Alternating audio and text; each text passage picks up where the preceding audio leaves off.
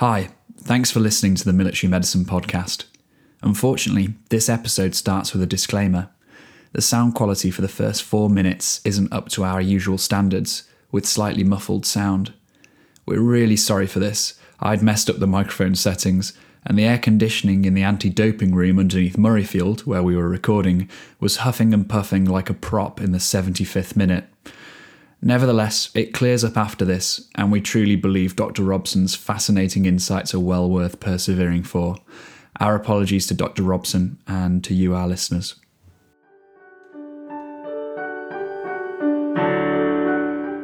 Hello and welcome to the 11th episode of the Military Medicine podcast. We're really excited to bring you this episode from Murrayfield, the spiritual home of the Scotland Rugby team, with none other than Scotland Rugby's Chief Medical Officer, Dr. James Robson, who's been a British and Irish Lions team doctor since 1993 too. So thanks for joining us, Dr. Robson.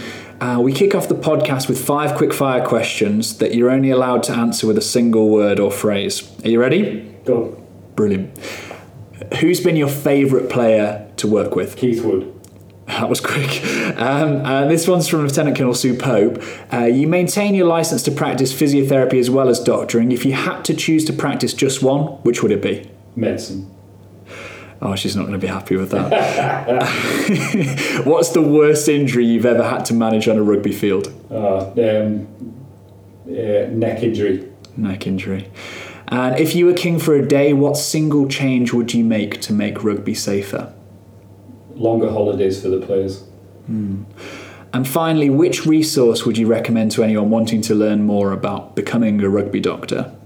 Well, I think grassroots, so BASM, British Association of Sport and Exercise Medicine. Thanks, James. So now we'll launch into the podcast proper, where you'll be very glad to know you can answer with as many words as you like. So first up, you played for Edinburgh Wanderers, right? Were you any good? Yeah, many years ago, and no, I wasn't very good. And do you still play? No, I would be in the veterans now, and having covered a veterans tournament several years ago, the injury toll was just awful. We actually got a phone call from one of the consultants in A&E just asking if we could actually desist. So let's talk a bit about managing acute injuries. Now, I guess with this being a military medicine podcast, a parallel can be drawn between military medicine and rugby medicine in that in both war and a rugby game, play or war continues around the clinician treating the injury. So what's your approach to being on what's essentially a battlefield treating a patient, and have you ever got caught up in play? Yeah, we'll frequently get caught up in play. The idea is to keep yourself and your players safe. So they're a bit like the military. There are rules of engagement. Rugby is unique as a sport in that we can enter the field of play, but we have to avoid running over attack lines. We have to be cognizant of where play is, and we have to be cognizant of not to either get injured ourselves, because that's not going to help our patient, or to injure other people when we enter the field of play. That said, there was a particular incident where I actually broke all of those rules and interfered with play, and that was one that's public knowledge, where Ugo Monyu from England and Kelly Brown clashed heads, and both were rendered unconscious almost in an instant. And I recognised that because we keep up with play, we keep up with what's going on the field, and I kind of entered in because there was a melee of players. There was a ruck forming over the top of the players straight away because other people weren't aware of the dangers there, and the referee blew up after a few seconds, really realising that there was another extra body on the pitch. And another sort of serious injury that you're sort of well known for being involved in was Tom Evans' one, and he credits you with preventing him from being paralysed. And stepping back from the most severe injuries like that, when you look at all injuries, what is the chance of an injury per 15-man team per match? It's very difficult. It varies from injury to injury. We have statistics that show perhaps there's maybe 15 concussions per 1,000 playing hours. There's maybe a similar stat for ankles, for knees. I tend not to hold the exact figures in my head, but we see studies that are published on a regular basis that show these statistics. What we're trying to do by collecting that information is to learn what can we do to change the game that might result in less injury. And so the front row of the scrum used to be one of the biggest injury risks to players, but now it's certainly the tackle. What rule changes will reduce injuries in the tackle, or what rule changes already taking place will Things do that they're looking at in particular that you will have seen if you were watching the World Cup being enforced is the high tackle. It's the collision above the height of the shoulders to try and avoid quite so much contact with the head and neck area, because concussion is a big issue in all collision sports, but in particular in rugby at the moment. And what we're trying to do is control the controllables. If we penalise people for making a high tackle, they'll very quickly learn that will hurt them on the points margin, may result in the loss of the game, and therefore they will change the technique. That makes sense. And some players, they seem to get injured absolutely incessantly, and some very rarely. If I went back to playing next year, which teams around the country will be hoping doesn't happen, what are the biggest factors determining my injury risk? I mean, you've got to look at the genetics first. Are you suitable for contact sport? We don't know. We haven't got a weeding out process at the moment, but you're entirely right. There are people who go through their careers with virtually no injury, and we have other players, and I've known a considerable amount, who seem to get recurrent injury. Nobody quite knows. We endeavour to minimise that impact by profiling our players, by when they first come in, and then on a routine basis have a look at certain metrics, certain parameters, and see if there's anything that we can modify in order to prevent injury. We also, of course, if we identify any weakness such as lack of neck strength, target that specific area. If people come to us with recurrent shoulder issues, then they'll undergo an intensive period of rehabilitation allied to the shoulder. So it's all about measuring what we can measure, hoping that what we see has a translatable outcome that we can modify. And so 20 years from now, what do you predict will have had the greatest impact in reducing the risk of injuries in rugby? I think the risk is often mapped against the load, and I think in days gone by we perhaps trained for, say, 2.5 hours at a time. Those days are gone, and I think we've still got to refine it. I think it's all about exposure, training load, allied to, the more you train and the harder you train, you become better, but there's a tipping point at which you actually become vulnerable as well, and you get training injuries, or you may get playing injuries. It's trying to get that real balance between how much do we need to do in the working week, allied to what the outcome will be at the weekend on the pitch. We've got to keep them safe, so they need to do X amount, but if we do Y amount, does that mean that they're more likely to get injured? I think in the future we will do less training during the week. We may employ techniques that we're looking at the moment, using virtual reality to hone the skills, and that will then allow the body to be at its optimum at the weekend. Fascinating. And how do you use virtual reality at the moment? This is in its infancy, and we just had a meeting with some university people just last week to look at how we might use virtual reality in both training and also perhaps in concussion rehabilitation. It's a field that's ripe for use, and I don't know anybody that actually knows where that might go, but I'm very excited by it. Oh, understandably so.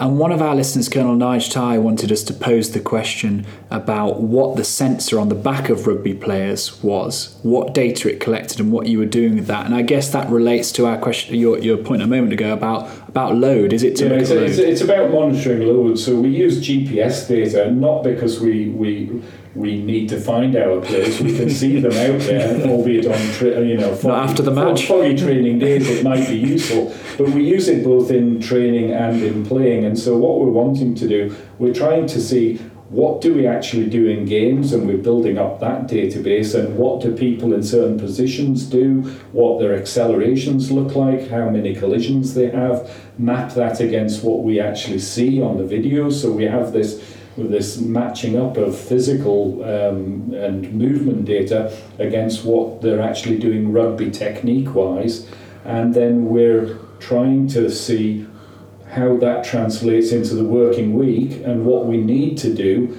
in order for them to actually perform at their optimum. So it's collecting that data and using it in a way that informs us. Let's talk a bit about concussion. Players are obviously getting bigger and faster, but skulls certainly aren't getting any thicker. Why is concussion a problem, and is the scale of the problem growing? It's very difficult to know if it's truly grown from what we would have had historically, because when you question people who played 20, 30 years ago, they often come out with stories, oh yeah, I had several concussions and I just got on with it. And then we had the position where if we recognise concussion, we take them out for a period of time, and in days gone by that was 3 weeks, but it was you stop playing here and you start playing here. Now we have learned largely from what was happening in America with football over there. I mean, American football as opposed to soccer. And we know that if we recognise concussion better, we should act in a different way. It's difficult. Certainly looking at the data that we have in Scotland, the rate of concussion hasn't really varied over the last few years, but if you look at it compared to what we thought was happening years ago, it would appear that it has grown considerably.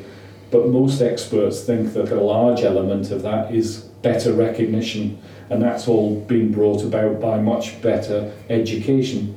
Basically what we've got to think of is we truly are not sure what the long-term outcome or the long-term implication of multiple concussions is, or even one concussion.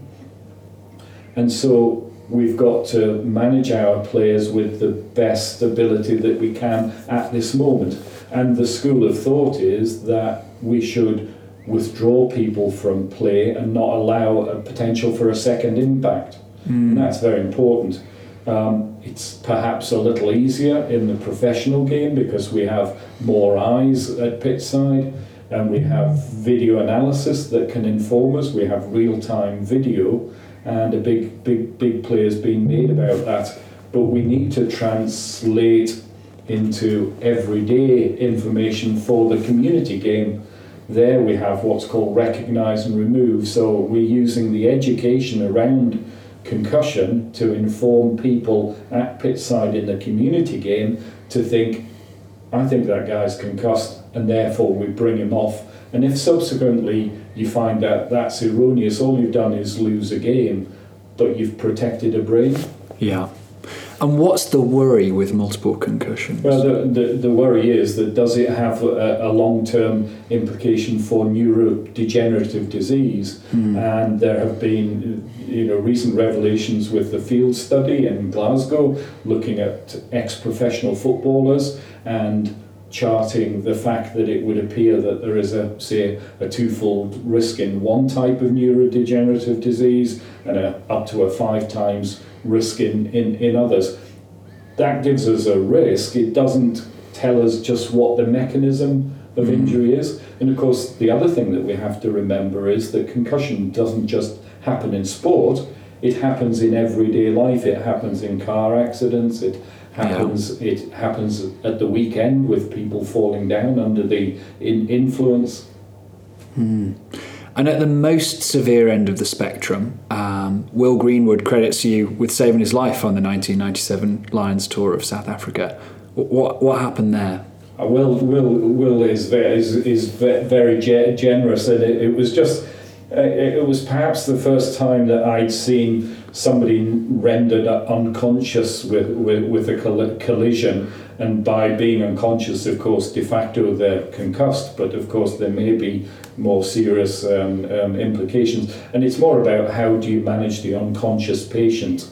And Will just took that few minutes to come around. I still remember vividly, and it makes the hairs, or what little hair I have left, stand up on the back of my neck, of his mum just, at pitch side and being distraught at seeing her son come off on a stretcher. And so Will is very kind, but it's just that simple act that most medics will do, is how do you manage the unconscious player. And how long was he out for? Oh, it's difficult. It seemed like a lifetime to me, because I kept waiting for a more senior person to intervene, only to find that I perhaps was the senior person, and that's quite scary. I bet. And at the milder end of the spectrum, it's not always easy to spot, as you've already alluded to. Have you ever missed a concussion diagnosis? Yeah, and a very famous example. Really, perhaps what started the whole concussion recognition debate off many, many years ago. We had a game here at Murrayfield, Scotland versus Wales, and there was a collision, Simon Webster, Martin Williams.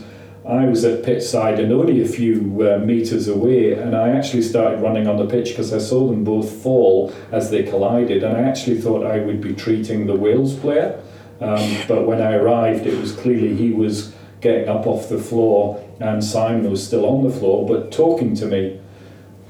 Later on I was pillared, and rightly so, by email in the press, phone call from the World Rugby chief medical officer at the time, and basically I had made an erroneous decision to leave him on based on the fact that although they'd had a big collision, when I arrived Simon was talking to me.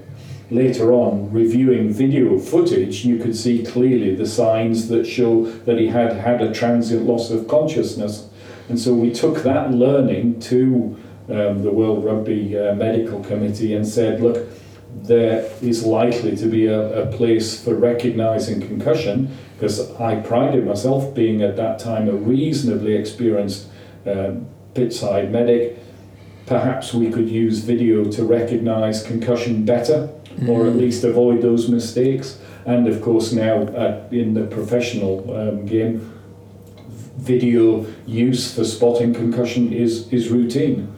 That's brilliant. Well, at least something very good came out of that then. Very much so, and I apologise profusely to Simon for leaving him on. It's a wonder of hindsight, isn't it? And yeah, it must have been. It's easy for people to see in ultra slow motion, not quite so. When I got home and I reviewed the footage that was available to other people, I think it was played in from 7 different angles in glorious slow motion. So other people could easily make the diagnosis, but a pitch side, unsighted, real time, eyeball on, that's very difficult. One of the other learnings that came out of that was one of the other doctors at pitch side afterwards confessed, oh yeah, I could see from the big screen that he was clearly unconscious. And of course what they did was they deferred to seniority. They didn't want to interfere with my decision-making process.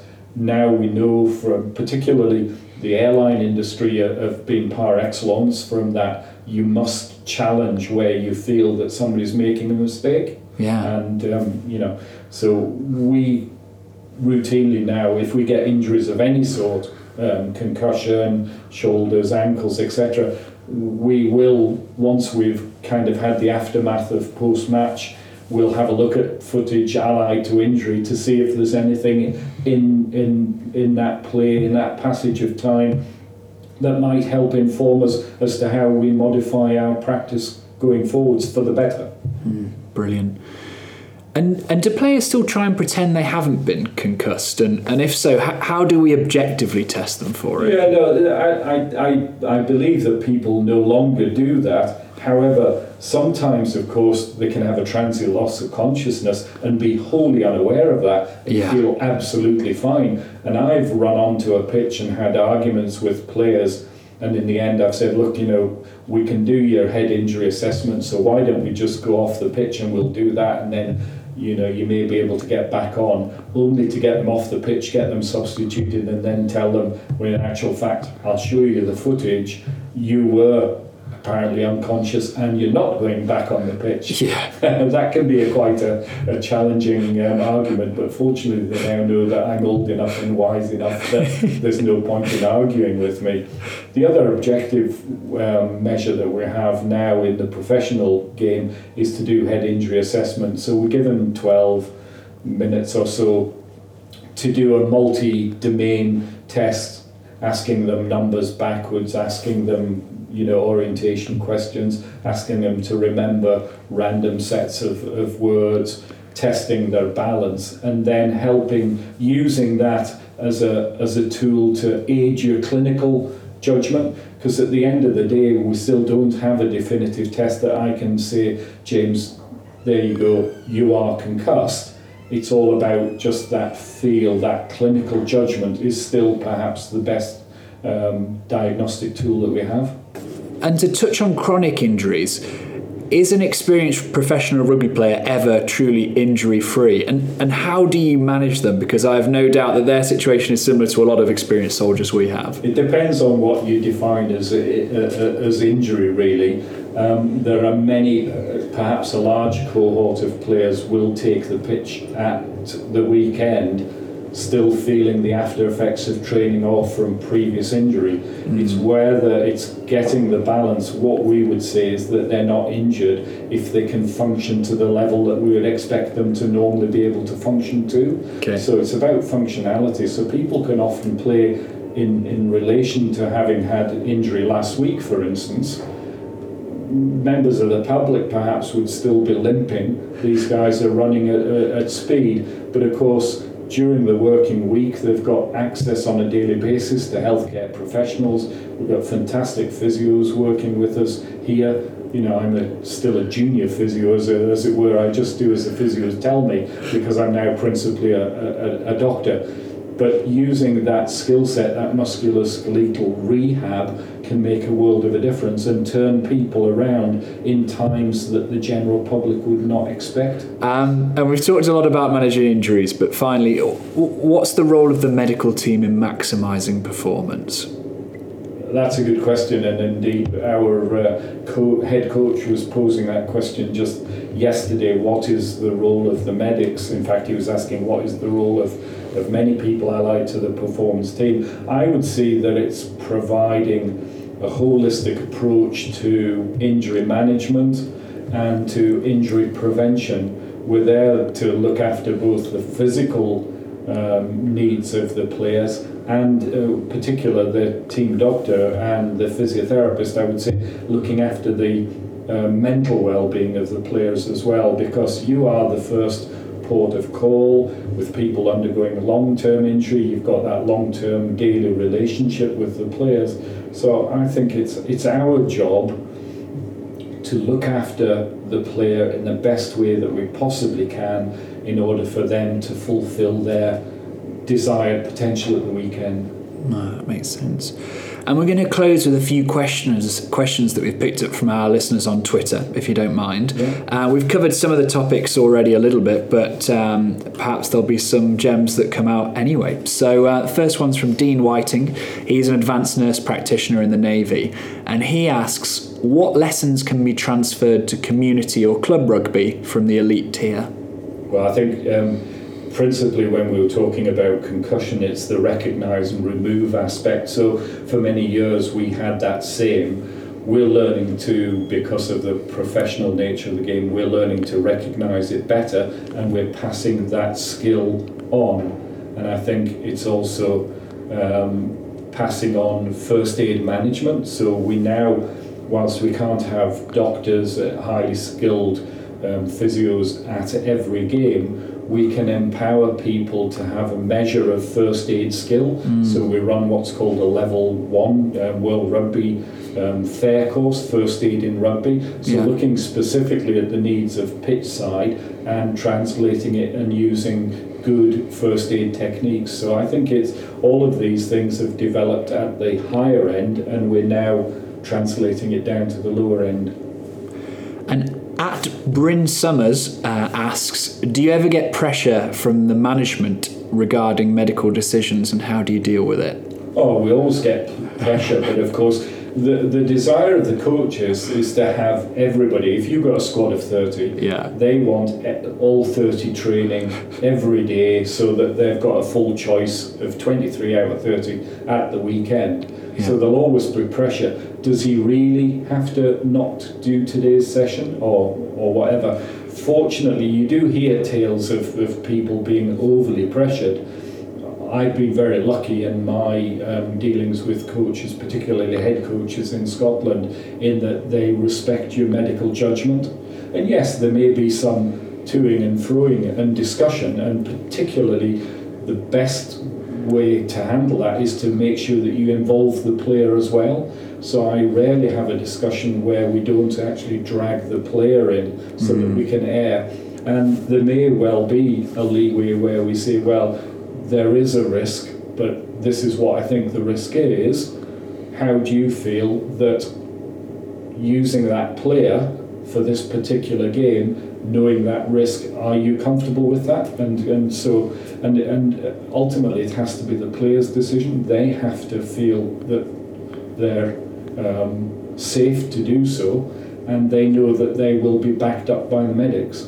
First and foremost, your duty of care is to the player, then to the team. Yeah.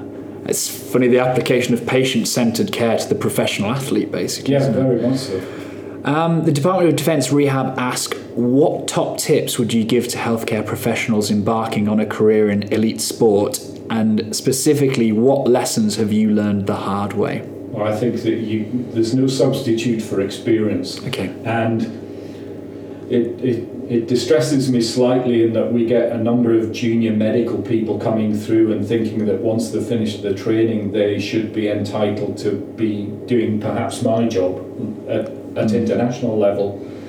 I have come through the ranks playing at club level, then treating at club level, then treating and working at the mid-level, so district level, and then ultimately at the elite end.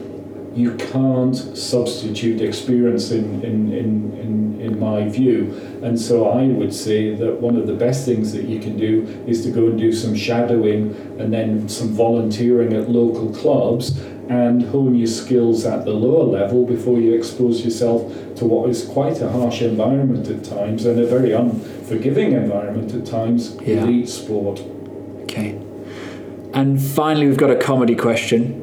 From a lieutenant colonel who didn't want to be named, and he asked, how in an undetectable fashion could you nobble the All Blacks? Salmonella, ?